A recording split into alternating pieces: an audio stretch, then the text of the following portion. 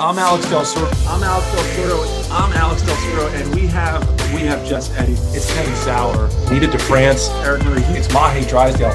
It is Sir Matthew Henson. Thank you for being here. I'm Alex Del Soro with Rower's Choice, and this is another round of podcasts. And we got this woman on the schedule, oh gosh, a couple weeks ago. And I'll be honest, it's rowing royalty. She might not think so. She's been around since the 1970s. And she coached programs at the highest level, sometimes at the lowest level. She has experienced racing at every possible experience in rowing, from the high school, collegiate to international racing. And it's rare to have a chance to hear someone who's been around for multiple decades.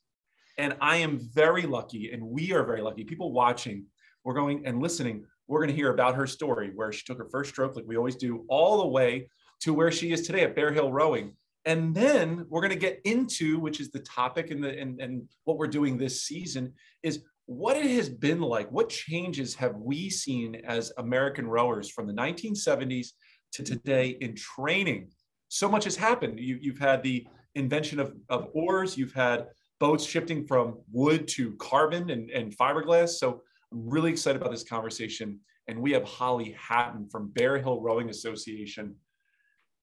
Holly, thank you for taking the time today. Hey, Alex, I hate to say it, but it makes me feel old, the introduction. So, and I try not to think that at all in my whole overall perspective of myself. So, but yes, got a lot of miles under the oar. Well, you know what? I think I would, if I were you, I'm embracing it, because you have more experience than almost everyone I've ever interviewed. And we're at 103. So that's a lot. I mean, that's a lot. I don't know. Maybe Larry Gluckman, had more, but anyway. We'll get into that, right? So, yeah. So Holly, how old were you and where were you when you took that first rowing stroke?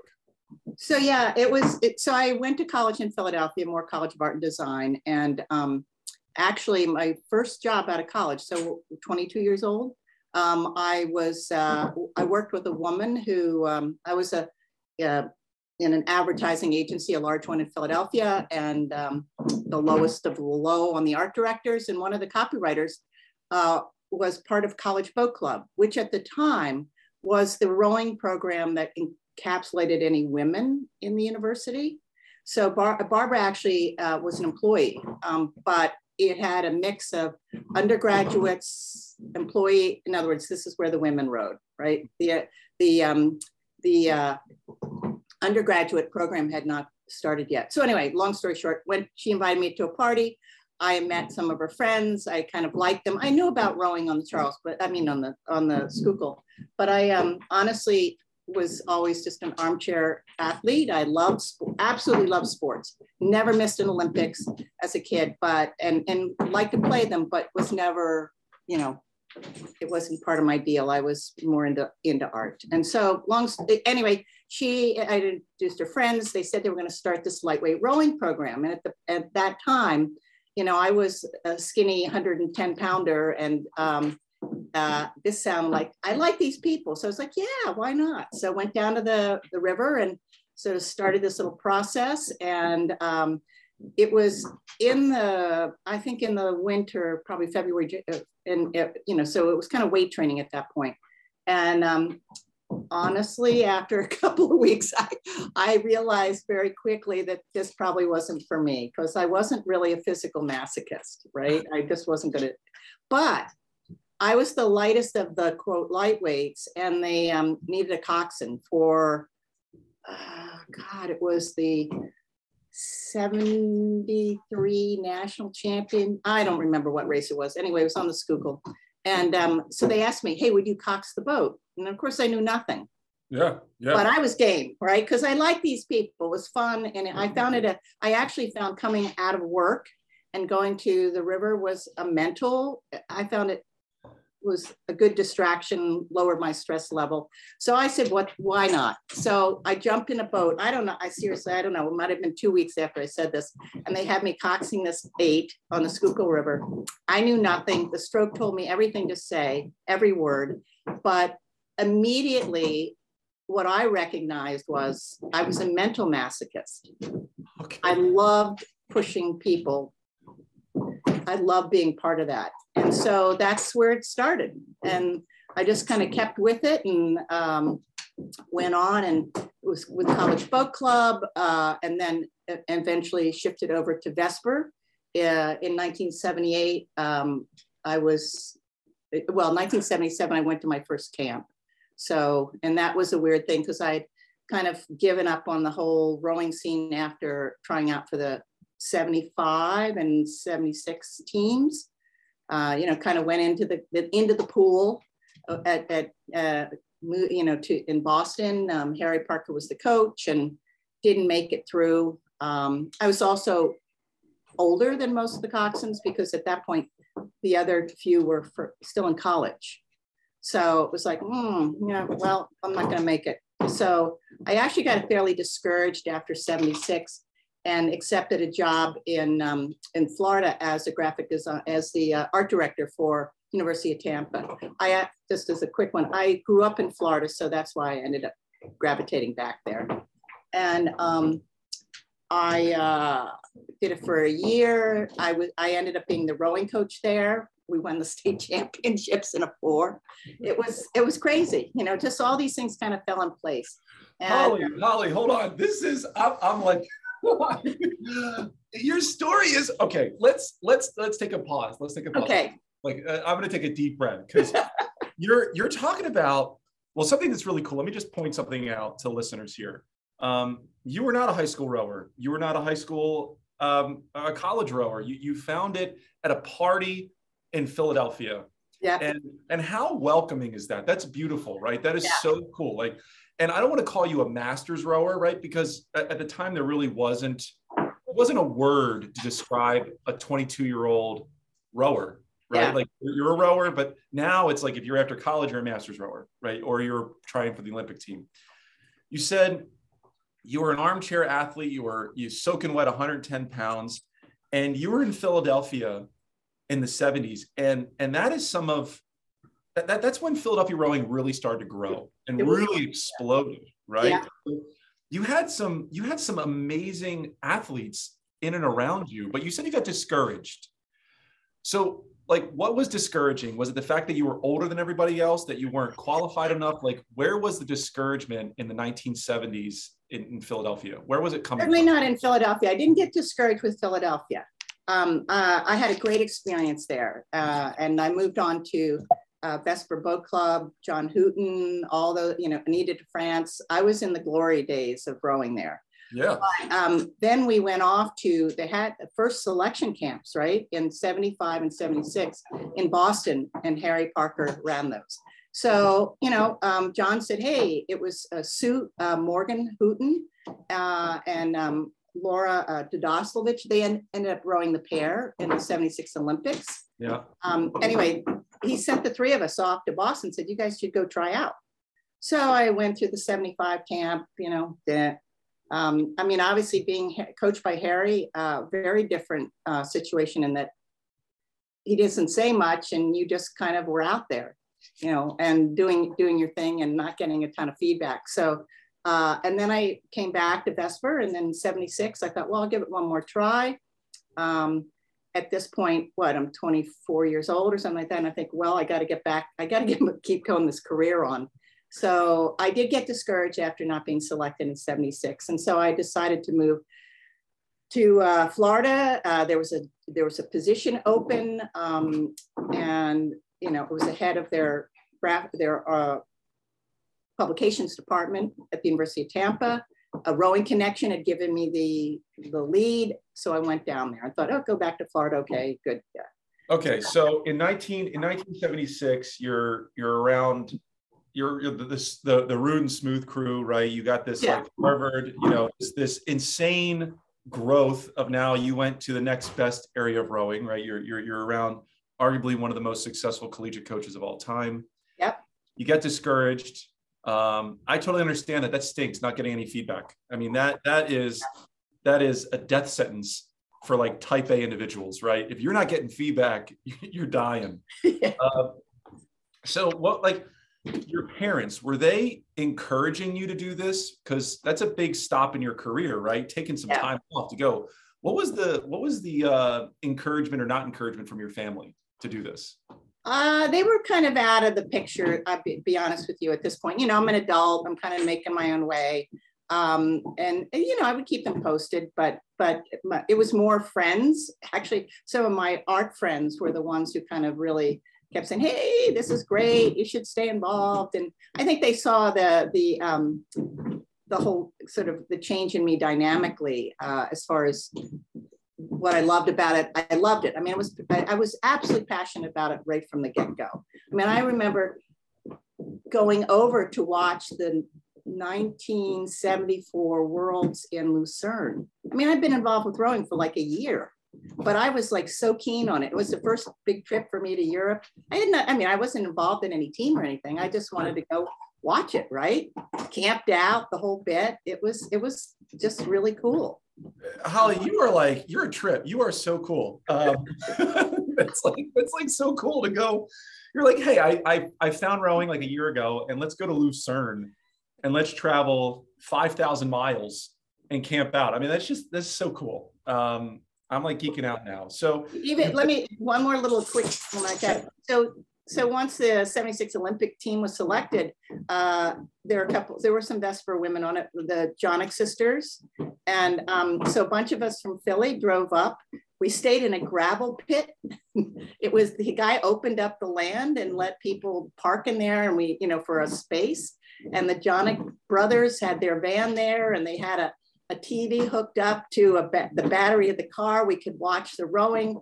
The Jonicks would come by and drop off some, you know, bananas and stuff they got from the village. And seriously, it was crazy times.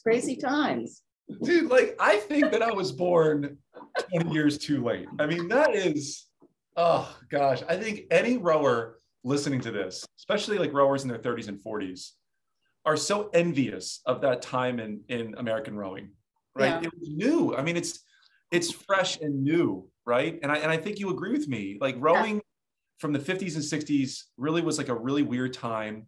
And then 70s comes around. You have the Dresser-Gracker brothers, right? You're building this. You're building the industry of rowing in the 70s and 80s, and you're smack dab in the middle of it. Yeah. I mean, another fun story, you know, Jim Dietz was down there at Vesper. He would organize. He was very into the, and you know, New York AC track guys, and Emlyn Coughlin, who was then an Irish guy running for the Miracle Mile. We would all pile in the car and drive up to Madison Square Garden for the Millrose game. So we get there by 8 o'clock for the mile. Everybody from Vesper would, you know, road trip up there to watch these guys run in the indoor mile. It was wild. It was a great, for me, you know, totally different social experience. I'd gone to an all women's college, art, you know, the whole thing, whole different direction. Don't get me wrong, I still was very passionate about being an artist, but this was a whole new dynamic to me, and I connected with it right away. You know, so a while ago, I had interviewed Nick Lee Parker, the head coach of Columbia, and he, musician, artist, and he focused music specifically. And he said to me that rowing is a mirror image of the arts. And it takes a dedication, it takes practice, it takes focus. And he said that, like, the way the mind works, there's so much of that connection between arts and rowing and training. And that's just so funny. So there is a connection, and I totally understand. So I'm thinking, how did I get to be a coxswain having gone to art school? But here's one thing we had to do in art school.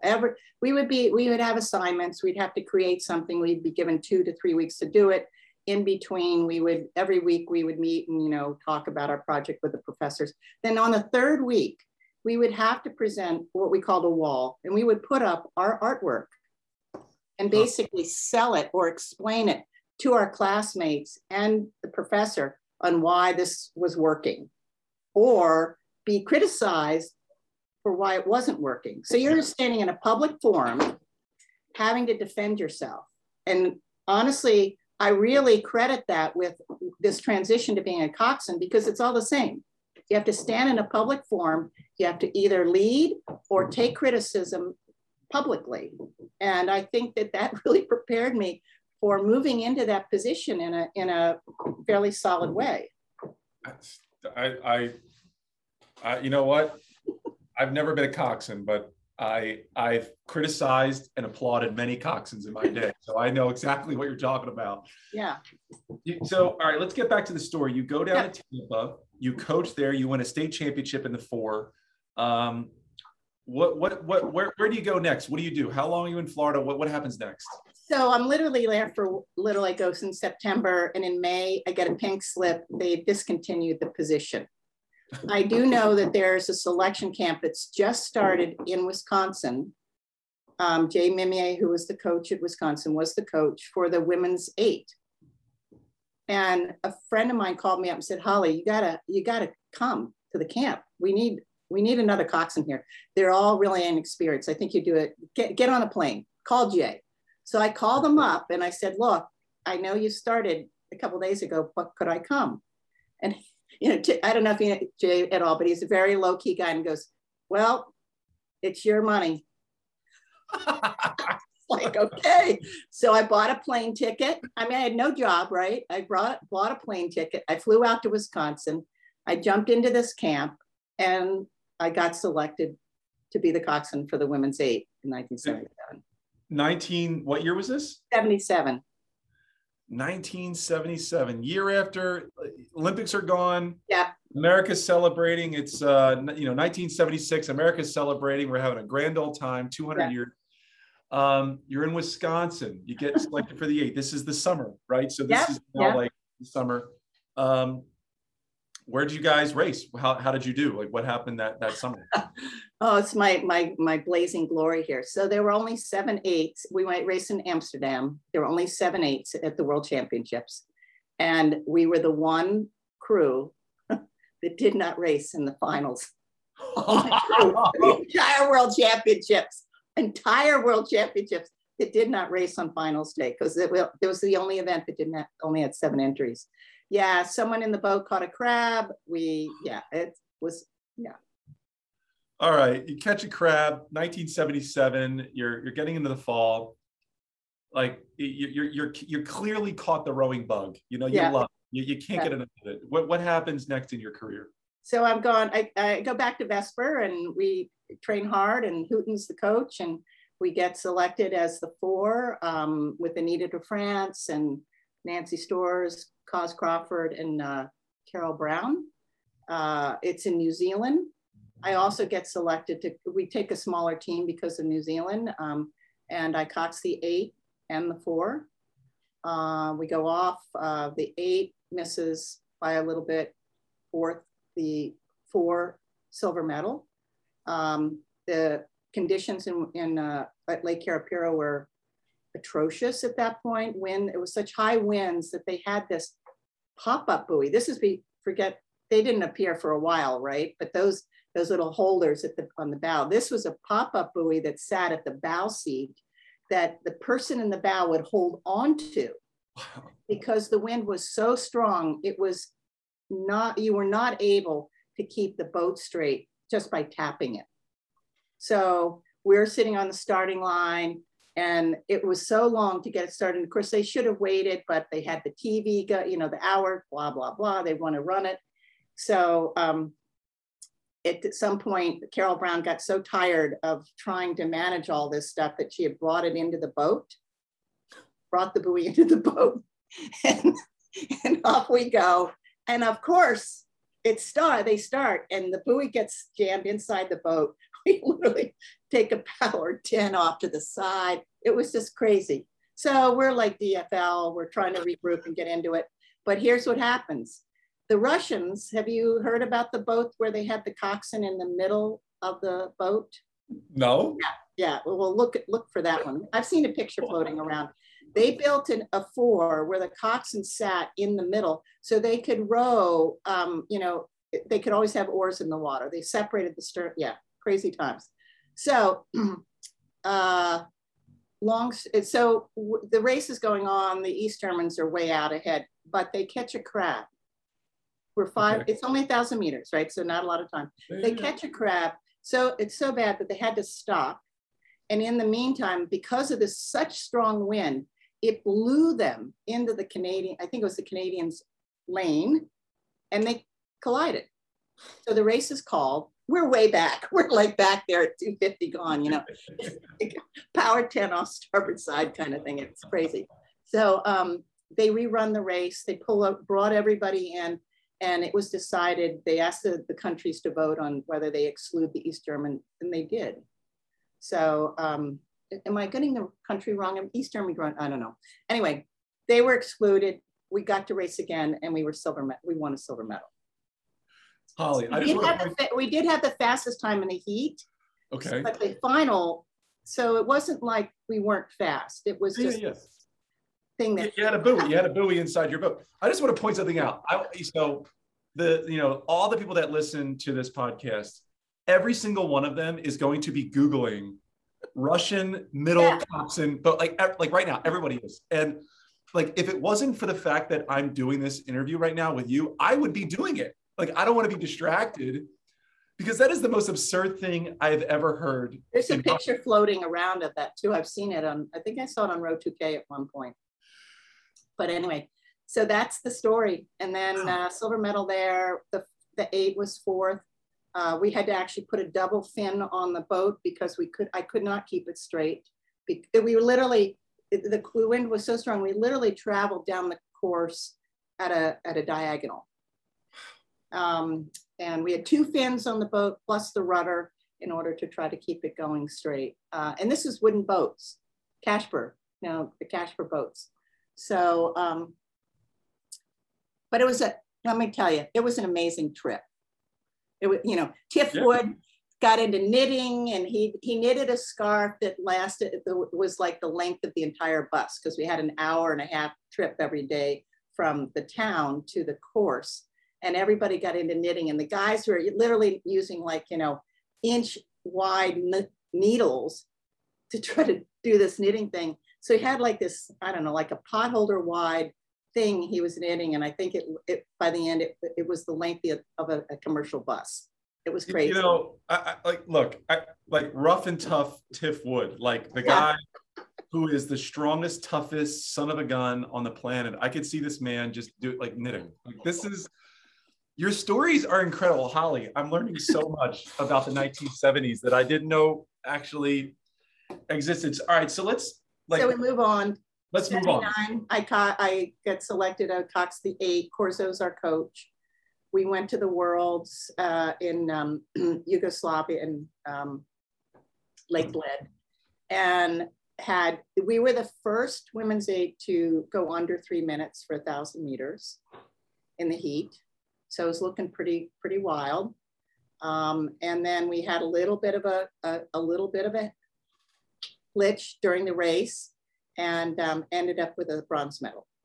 But it was a great race. I mean, I have to tell you, I've never felt, you could just feel the speed in this boat, which I had never felt in an 8 before. Now we're in an Empacher, which is pretty cool, And then I go on to the selection for 1980. Obviously, we are, the boycott starts to happen. That's a whole nother podcast. Don't even go into it. But the sweep team, most of us decided to hang in there and stay with it, hoping that something would change and we would ultimately go to the Olympics. Chris is still our coach. We get in the 8 in Lucerne, and it flew. It felt so amazing. And Lucerne regatta was a 2-day regatta. I don't know how it operates now, but you race 2 different times. And so the first day, again, this is 1,000 meters, we beat these Germans. 0.3 of a second, I don't know, it was pretty close. But this was the first Western crew to ever beat Eastern Bloc in the 8. So we had this move at the 500 meter mark. So that night, of course, the Easties come out and practice. They got caught. We were behind, and then we made this big move and then moved through them. And the next day, they beat us by about the same margin, 0.3. And of course, they went on to to the Olympics and won the gold medal. We went home. And so, yeah. Unreal. So then, okay, so you're spending your late 20s chasing this dream, this bug that you have, right? When do you make it a career? Because like, you know, when do you coach? When do you make this thing like your focus? Well, at that point, I had stopped. My position had the advertising agency had lost some clients, so they let several of us go. And so I had been freelancing in Philadelphia at that point. And so I then had to move to Boston in order to do the whole 80 thing, and lived in the upstairs Well Boathouse. They had like, there's a 3rd floor apartment up there. You know, God, you know, whole nother stories, but we just, you know, there was no money, no one was supporting us. We were just doing our thing. And so essentially what I was doing is coaching the women who were in Boston. And then we would go to these various speed order races and whatever. You had to race a pair, you know, and obviously erg testing and whatever. But after that, there was a coach on the team, an assistant coach on the team, and he was looking for a novice coach at Boston University. And I was adrift at that point because I had left all my clients behind. I had certainly nothing in Boston established as far as being a graphic designer. I mean, I was really kind of, and the boycott had really left me completely dazed and confused, to be honest with you. And so I was, hey, you know, Stuart said, hey, got this position open, would you like to? So I jumped into it. And I gave myself, I said, well, maybe I'll do this. I'll give myself 5 years. I figure it's got to probably take about 5 years to evolve as a rowing coach. I didn't really count the Tampa thing because that was just jump in and jump out, right? And so, you know, the first year was a little shaky, and then the second, this was before NCAA, so you actually could take novice crews to a national championship. They had all different events then. And so I think the second or third year, I take the Boston BU novices to nationals, and we won the national championship. So that kind of sealed the deal. I was like, well, I guess I'm doing okay at this thing. Yeah, like who the heck are you, Holly Hatton? Yeah, you know, I went down to Florida. I was there for like 8 months. We won the state championship, no big deal. And then I'm arguably in the fastest women's 8 in history. And then I'm jumping in Boston U, and 2 years in, we win the national championship. Like this doesn't happen to a lot of people. You know that, right? Yeah, well, you know, it's funny. I think all athletes will say, even athletes and coaches will say that they dwell more on the losses and less on the wins, right? And so it's not something that I kind of have I don't think a lot about it. I want to just get on to the next time and see if I can give the athletes that I'm coaching the opportunity to do their best. And obviously over the years, you know, when you go from college and then you go to the Olympic level, and then now I'm back at high school, the goals change. And so, yeah, so BU, and then Radcliffe opened up as a novice coach, and I came in, Lisa Stone was there and was leaving, Liz O'Leary came in. I was there for 13 years. We had a good run there. And then the Boston University varsity program opened up, varsity coach opened up in, I'm going to lose track of the years, 2008, is it? 9, 8, yeah. And then I applied for that and took that on.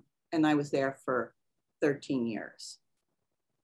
So when did you start at Bear Hill Rowing, where you currently are today? Well, yeah, I mean, it's long past now, but, you know, I was at BU, and they decided to make a few changes in their financial, you know, support of various things. And so the rowing coaches went bye-bye. And and so, I mean, they basically needed to find ways to move us out in order to change up their budgeting. And so both Rodney and I were, you know, given our pink slips. So I sat around for about a year trying to figure out what, oh, and this was right at the recession, 2008, you know, it was when no one was hiring. It was tough. So what I did was decided, well, maybe you got to get your butt in gear and figure out how to be a designer on, because I didn't really have any computer background with design work. It all been done by hand. And so I went back and took courses at Mass Art and Design and just tried to immerse myself back into trying to give myself some new skills. And in the meantime, I just volunteered at Cambridge Fringe and Latin, who's, you know, on the Charles. I live in Cambridge, and so I enjoyed it. It was fun working with these kids. And then a couple of the guys that I had known they were rowers while I was coaching at Harvard. They were now out in Harvard, Massachusetts, and part of this Bear Hill Rowing Association. And they reached out, they knew that I was a bit, you know, looking around. And I was applying for jobs here left and right and stuff. And I had applied for this position, but I knew nothing about it, I just had a lot of resumes out there, and they called me up and said, hey, come interview. And so I'm now at the point where unemployment's going to run out. And I think, okay, well, I'll do this for a year filler, with the hope that the colleges the recession will, you know, ease off and people will start hiring again. And this is just a filler. And so I went out and they hired me as the varsity girls coach. I actually asked them not to pay me at that point because I was getting more on unemployment than they would have paid me. And I said, well, wait till my unemployment runs out and then you can pay me a chunk. So, you know, I came in and coached the girls. And of course I had another bit of success. And I shouldn't say, of course, I had some success, and the girls won state championships that spring. And what year was that? Yeah. What year was that? God, 2000. Oh my God, I can't remember. I have to do a little research on that. It would have been 2010, 9, 10, something like that. So then I went, so then they came back to me and said, well, we really want you to stay. And I said, well, at this point, I really I've got to make a living. And so they decided to thankfully they had been in the college rowing world and they had a good perspective on what they wanted for this program. They were trying to take it to a new level. And so they kind of said, well, what is the bottom line? You could come back and stay with us and be, you know, what's your range? Sure. So I kind of gave them a range and come in as a program director, and they met the bottom. And I thought, okay, well, still no college jobs are knocking. And so I'll do this for another year. And then I just stayed with it, you know, just sort of made the shift. What I started to realize is the NCAAs had come up at that point, probably were into 6 or 7 years of it at that point. And the coach, the recruitment level of the intensity of that was getting more and more and more. And obviously you'd have a coach that primary job would do that for you, but you're very much a part of it as the head coach. And it was, I didn't like that part of it. I just didn't like that part of the coaching. What about that? What about that don't you like on the recruiting side? You're trying to sell them something that you hope will be a positive, they want to embrace, but at that point there were the very top crews, and then there was this level. There's a much more of a diversity now, meaning spread out. The speed of crews is spread out. Instead of being at the top 5, now we have top 20. Mm-hmm. And so it was very difficult to lock into that, to get one of those top rowers to come into your program. And I found it that trying to sell that to these top kids was always a little bit discouraging, because you knew they were going to, go off to, at that point, the Ivies were still really at the top of the game. Sure. We hadn't, and obviously Washington was there kind of by themselves. I mean, it was a pretty rarefied group of programs that were at the top. now it's really, that's changed dramatically over the Like, years. do you still follow the NCAA and the fastest teams in the country? I certainly watch them. I watch them actually. I watch them I watch them technically, to watch who's rowing, how they're rowing, what's rowing. I'll try to get a clip off of, even if it's something that's being, the live feed from the NCAAs, and I see a crew that I really like how they're rowing. I might try to, I'll take my camera and I'll do a little copy just to show my athletes what I'd like to see them look at. Here's what I like. Here's what I'm looking for technically. And I don't follow it to the level that I certainly used to, but I watch it for what coaches are still hanging in there and, making crews go fast, and sort of the gang that I knew when I was coaching. And yeah.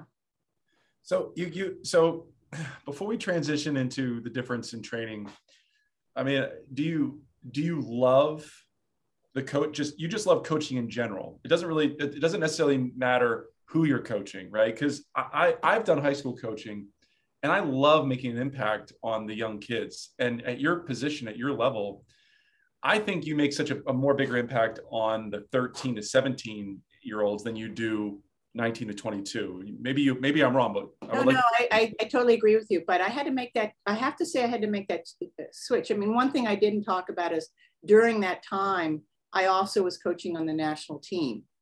So I was, 73 was the first time I coached the pair. I moved on, 85, I was the coach of the 8. And I moved into, I'm sorry, not 85, 89, 85, yeah. But I was coached I coached the pair on the 88 Olympic team, and then again on the 92, and they won a bronze medal in that. But that was sort of my last foray into international coaching. Mm-hmm. And as much as the intensity of it, I do miss that part. I did like that kind of being on the edge. But here's to answer your question. So, the sports writer, John Powers, he's with the Boston Globe. Boston Globe. Anyway, he called me after I shifted into high school rowing. He was also calling me really, every time there's a mention of a boycott, someone calls me. Because I was involved quite a bit in protesting the boycott. Okay. So someone, I always get a call from somebody. So he had called me for, I think it was China at this point. And so he says, "Oh, I see you're coaching high school now. How do you feel about that?" And I was probably 2 or 3 years into it. And I said, "Well, John, at first I really thought this was just something to fill time. I totally thought I would go back to college coaching or wherever, but at a higher level. But as I settled into it and kind of let it just accept the fact that this is where I was, I realized, and exactly what you just said, I can make a bigger impact on someone in the beginning of their rowing career than I really did at the, let's say, the peak or towards the end of their career. Because at that point, you're out of the way, and you're just making sure they have the tools. Because honestly, they're not going to win medals at an international level if they don't have the skill set and the desire. They don't have the drive to get it done. I don't think any coach can really inspire someone to row at a level of that level can be the catalyst. It really has to be it has to come from the athlete. And your job is to just make sure you don't screw up the training. You help them tweak the technique and just get out of the way, and hope that they are motivated enough to really go for it. And I like that lesson for like any coach out there. Just get out of the way. So let's talk. Let's get into the second half of this.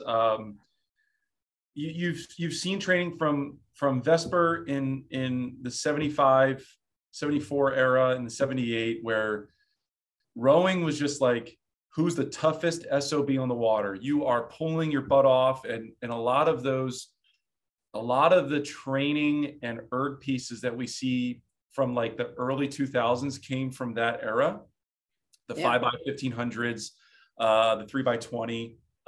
So like how much change have you seen in training the athlete specifically on the erg and on the land from the 70s to today? Like what big shifts have you seen in those 40 years? I think it has shifted dramatically. First of all, the ergometer was, there was the C2, remember, the very first one was just like a bicycle chain and whatever, and that's 1980. Yeah. The first crash BEs that was held at Newell Boathouse was the wheel that looked with spokes in it, and had a chain on it, and so I think that the whole, I certainly when I was involved, it was really about it was all about the rowing portion of it. It was really the, how hard you trained on the water, how much you could pull the boat. And you're right, there were a lot of hammers in there. If you had some just people who pulled crazy hard. I would say until I really got with when we started being coached by Chris Korzanowski, did we really start to row, because his thing was all about technique. And I think that was what put certainly the women's eight in 1980 poised to to potentially win a gold medal at the Olympics, because we rowed so well together. You look at some of the images from that crew, and it's textbook. Every person in that boat is rowing at a level of, that you can't find a flaw in it. So pre-1980 was like hammers. You just pull hard, right?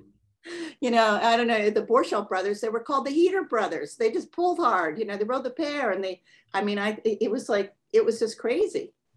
You'd see a pair going down the course that the guys were like scissors, right? You'd see their bodies. But the thing is, I'm not talking about the Borchards at this point, but I remember a pair with like that. And you would go, well, how are they not falling out of the boat? And yet every mistake they were doing only were counterbalanced by the other person, right? It was just about pulling hard. And also some of that was about the equipment, right? You're moving a much heavier boat. You've got a wooden oar that has a tremendous amount of flex in it. So if you didn't pull hard, you weren't going to go anywhere, because there was so much, the oar was so dynamic at that point. The oar wasn't helping you do anything. It was just pulling the boat along. These darn rowers today have no idea how hard it was in the 1970s and 80s.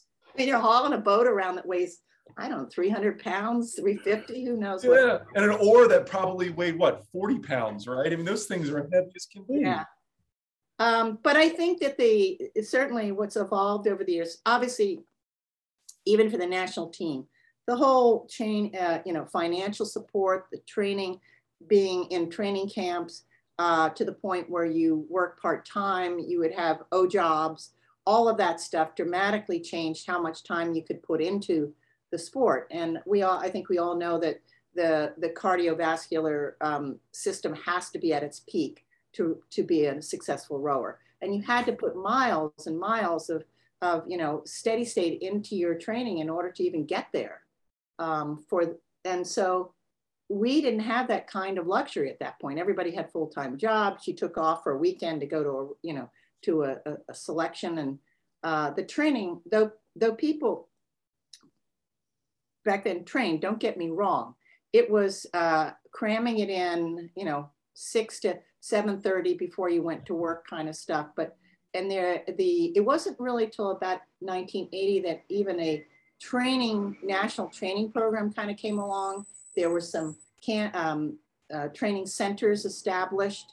There was one out in Washington, Midwest, Boston, that kind of stuff. So the focus started to become more of a national interest. And that obviously that was to basically try to recruit more athletes to get involved.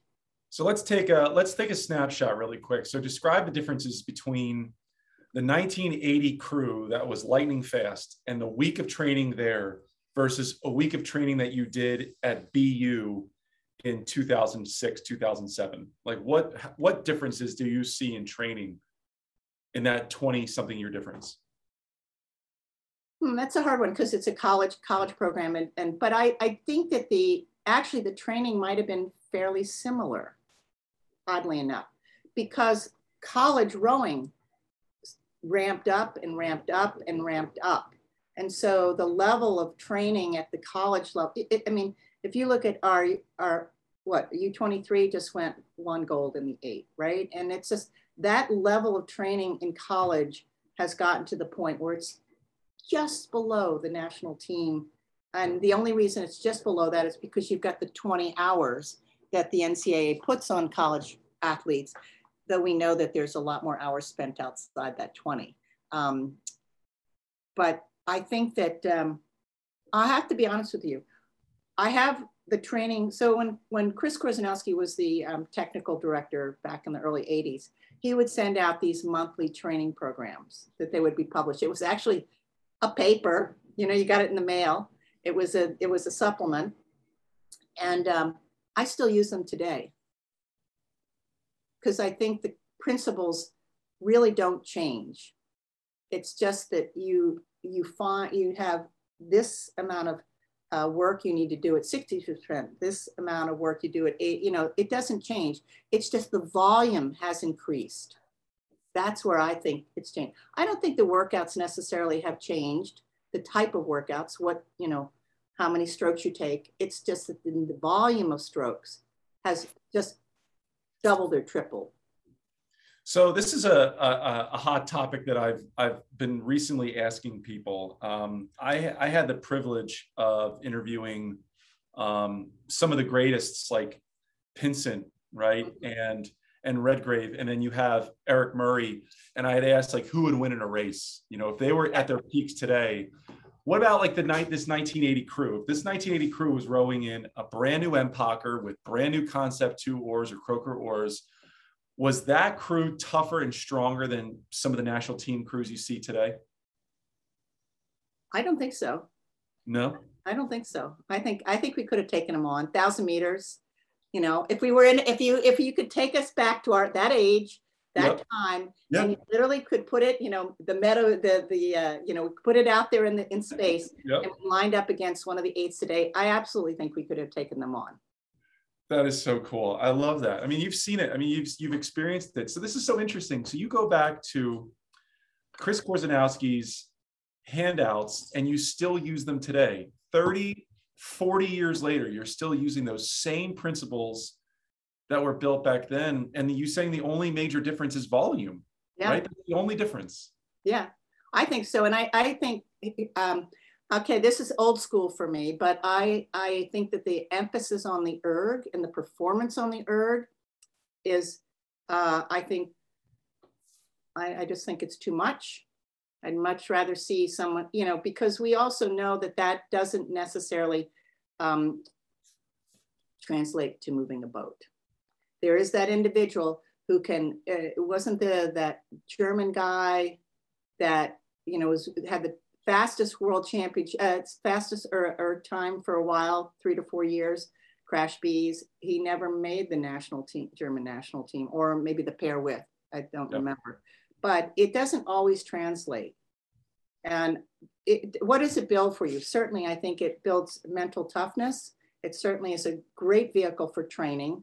But it seems to me that many coaches use that as their primary tool for selection, and I don't. So do you think there's a difference between mental toughness in a boat and mental toughness on an erg? I do. I mean, unfortunately, I've seen it. I've seen, you know, and I don't know if this is more of a gender issue or not, but, and I think that today's certainly athletes have, certainly if you're going at the national team level, have done such hard work by the time you get to the selection process that you're there because you're tough as nails. But certainly I saw it back when I was part of the coaching staff and helping out with selection. And I would see athletes that I knew were significant boat movers have a hard time on the erg. The performance level was never at its best. And the anxiety of it, who knows? And certainly you talk to any high school coach, and you see it, I think you see the schism even greater there, because a young guy who is given whether it's a weight bar or an erg, or even is being taught to row in the beginning, what do they want to do? They want to impress everybody and pull hard. Doesn't matter about the technique. Yeah. The young girl, there's all this other stuff going on. I don't want to look tough because I don't, the whole grunting thing. You saw that in women's tennis. I mean, like Monica Seles, who was an incredible tennis player, was just reamed about the fact that she would grunt when she would hit a ball. I mean, it's come along, but I'm hearing it even recently. I love tennis and I watch it a lot, but I've even heard commentators a little bit now about a female who's hitting the ball hard and grunting, and someone being annoyed by it. And yet, the men's match comes on and they're doing the same. So there's all this, there's a whole social dynamic thing. I think the females have to deal with the judgment that a guy does not. And so, and you see that, I think, much greater at the junior level, when they're being introduced to something that's much harder than they've ever done before. And the anxiety of having to pull really hard on the erg and perform. I've talked to other junior coaches, the girls are like, they don't sleep the night before, they're sick to their stomachs, all this stuff, this anxiety that comes with that performance. And certainly I think that if they are passionate about the sport and they stay with it, they ultimately figure out how to manage it. Well, I hope they do. I can feel, we're 600 miles apart right now on a Zoom, and I could feel your energy and your positivity of the sport. And as I'm listening to you talk, I'm like reminded of the era that you grew up in, and you're approaching, and look, I know age, we're being funny here, but you're approaching 50 years in the sport, right? Like you're approaching that number, and there's not that many people that have made it a career that long, right? They haven't been in the sport that long, and that's applauding, right? That's not like a negative. What has kept you loving it so much? Like what is it that has kept you doing this day in and day out, and then having the gut punch of being released from the collegiate level, and then having those 2 or 3 years of like, all right, I might stick around high school rowing. Like, what has kept you in it? That's a good question. I have to come back to the people I've met, right? I have certainly the women that I rowed with. We, the core of our Olympic 8 have rowed together at the Heather Charles since 1981. Whoa. Yeah. And also women there. So we have 2 8s that race, 1980 Rowing Club and Itazuni Rowing Club. There were so many of us after 1980 that wanted to keep going that we had to form 2 clubs, because you could only get 1 entry at the Head of the Charles in an event. So we formed 2 clubs that we maintain. And there's a core of men and women from that group that still race at the Head of the Charles. But we've had, for many years, so up, what was it, 2000? Okay, in 2000 was the last year. So we raced in the Championship 8 through 2000. Oh my God. And we stayed in the top 10, and we said maybe, there were some times where I got in a lot of trouble with some college coaches, because I would be, one time I was passing a college crew and I said to them, you should be embarrassed, because we're all, 20 years older than you. What are you letting us pass this for? So, but anyway, we decided to have a reunion of the 1980 boat in 2000. Yet everybody came back. And a couple of the women in the boat kept saying, Holly, we should drop to the masters level. We should drop to, I said, no, until we get out of the top 15, I think we should just stay there. Why? We want to race the most competitive. It doesn't matter that we don't win. I want to be in the most competitive event. So everybody kind of stayed with me on it. We got the band back together. And at this point, there were a couple women who were no longer racing due to, they had had injuries, whatever, families, went off. And we came in last. We were passed so many times I couldn't see straight. I was laughing. I was laughing at the end. And then at the end, I kind of looked at it and I said, all right, so I guess we're going to the Masters event next year. Did you ever win the Masters event? We did, yeah. So we run the Masters and then we won the Senior Masters. And now interesting enough, what is it? The Grand Masters. It's so freaking competitive at that level. It's gotten, because we don't train together. We don't row together. We literally get together the day before the race. We go out for a spin on the Charles just to make sure the rigging is right. And we race, that's it. But now you've got these clubs, that, that women who, it's great. These women who've now come of age, either through college and they had their families and they come back to rowing and they're hardcore now. Yeah. I mean, they're hardcore and college, it's called College, I think College Boat Club. They're from the Seattle area.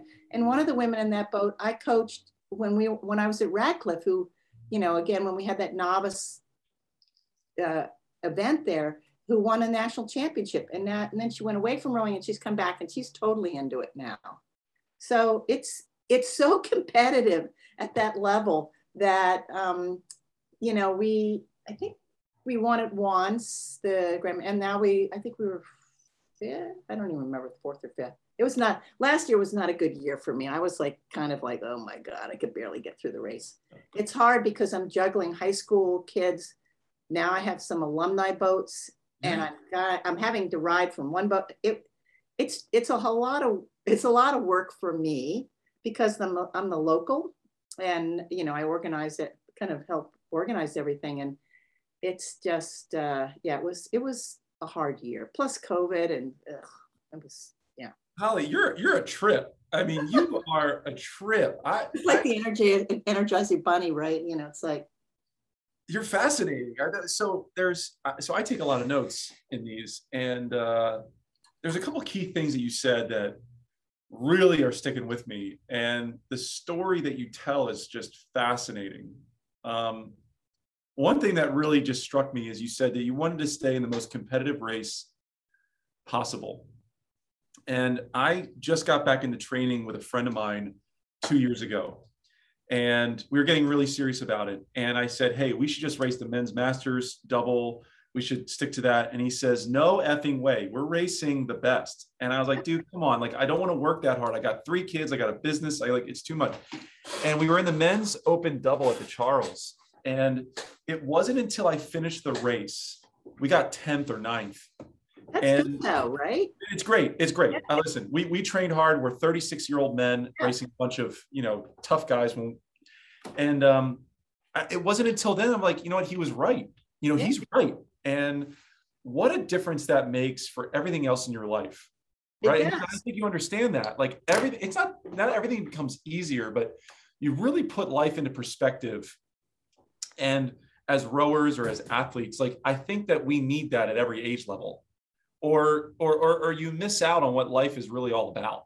And you were doing it up until 2000. I mean, you're in your late 30s and 40s and you're racing a bunch of 19, 20, 22-year-olds. and everybody's saying, Holly, please, let's go to the Masters. I said, not until we get below, because we were in the top 10. I mean, why would we go down there, right? Amazing. At the Charles? It's amazing. To be in the Champ 8, in the top 10, 12, to me, that was, I wanted to be there. I wanted to be able to take on these guys and see what we could do. Then after our bargain basement performance, I was like, okay, now it's time. But I guess your perspective, right? You weren't in your 20s anymore. You were laughing. You were enjoying the moment because, you said, it's about the people. That's why you stayed with so long, right? It's about the people. Holly, you're approaching 50 years in the sport. When are you going to quit? When are you going to hang it up? When are you going to be done with this thing? Well, I don't know. That's a good question. I'm not financially stable enough to stop coaching. So I don't want my employers to know that they'll all be listening to this, but I still love it. You know, I think as long as I'm physically and mentally able to do it, I'll keep doing it. I have to tell you, COVID was a tough time to keep a program running, and it really, sure, it just sucked the life out of me.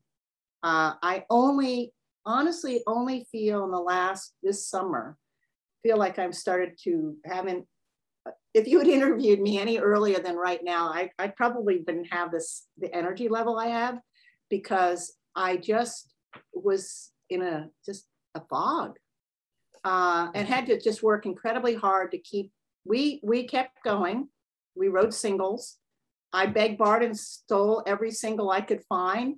A fun story, good friends with Ann Martin, who rode the single in the '88 Olympics. Mm-hmm. And she lives in England now, but I knew her parents, her single was sitting in a garage in Concord, Massachusetts. We were looking for singles. I wrote Ann, I said, could we borrow it? She was like, sure. We've had that, it says, it's got the Olympic rings on it. Linda Murray built it for Ted Van Dusen, it's Van Dusen. 88 Olympics on it. I put 88 on it, so we put a name on it. That's the kind of stuff.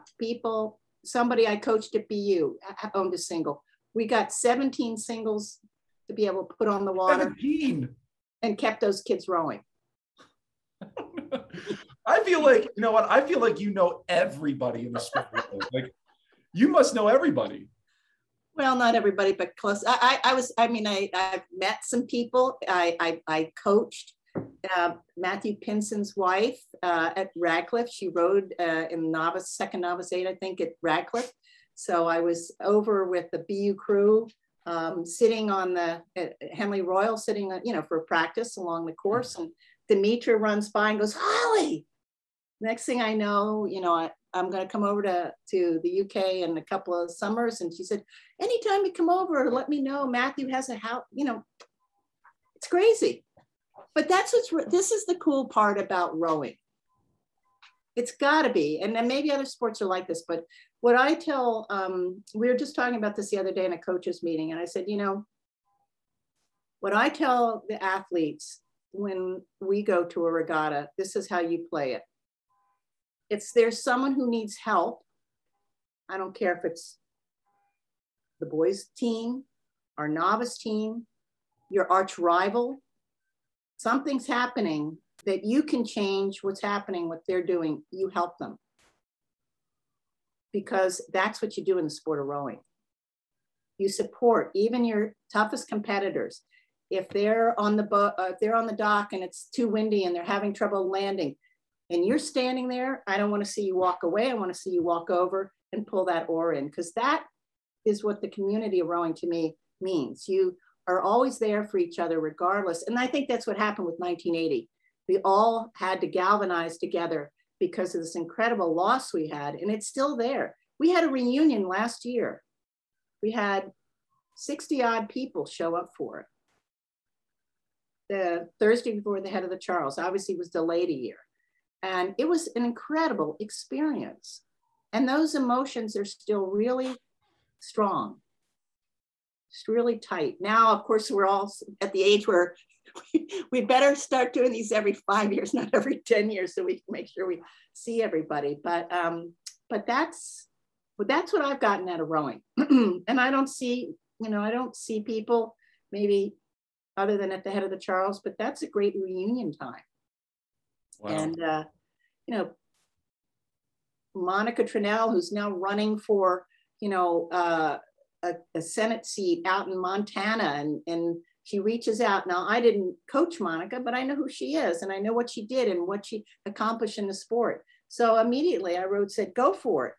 This is the kind of stuff that I think that the sport generates, that you're part of this family, regardless of the fact that even if you haven't coached that person or rowed in a boat with them, you know what they've gone through. We all know this is a very, very tough sport. The amount of time you put into it, that for that 1 second of glory, the number of times it's a disaster or it's a negative or a bad workout or whatever, I think, far outweigh the positives, but you keep coming back to it because, you know, everybody's in the same situation and you can appreciate that.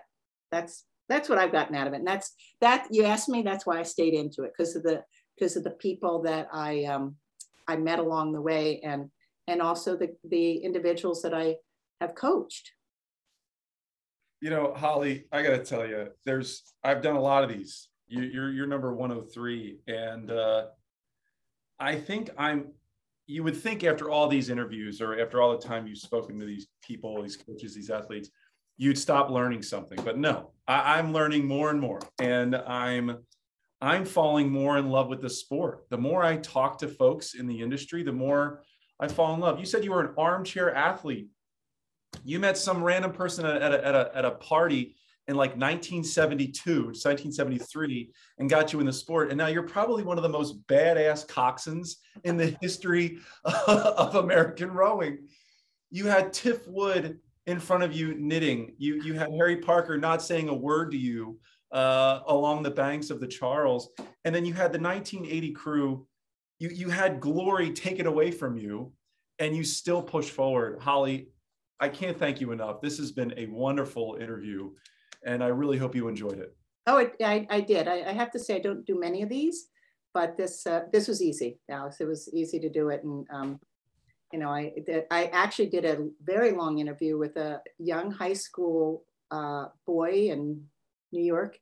He was doing he's in a video class, and they had to do a project for their senior thesis. And somehow he stumbled on the boycott. I don't know. I don't really, it's how bizarre. So he asked me if I would interview with him, and we spent like 2 hours. Wow. On an interview. He won the competition. It was called the Broken Rings. He made a poster, he did everything. It was pretty amazing, but his interviewing style, very similar to yours. It kind of kept making sure it didn't get too far off, and took notes and seemed to be a student and listened well. And that's when I think you enjoy talking to people, when you feel like you've got someone listening. Well, you know what? You're going to have a lot of people listening to this one. I can guarantee it. This is a hell of a story. Anyone tuning in, we'll leave a link here and also a way to get a hold of Holly. And hopefully you will see her racing down in the Senior Masters 8 as a coxswain. I am for sure. Grandmasters 8. Grandmasters, I got it wrong. Right. Grand. We're at the top. I don't know how far we can go after this. This is as far as you go. Hopefully you win this year. And I'm going to make sure that my children are on the banks watching you come down this race course this year. Holly, thank you for being here. And more from us next week. We're going to be continuing this theme of talking to high school coaches around the country. Tune in next week. We'll see you. Thanks, Alex.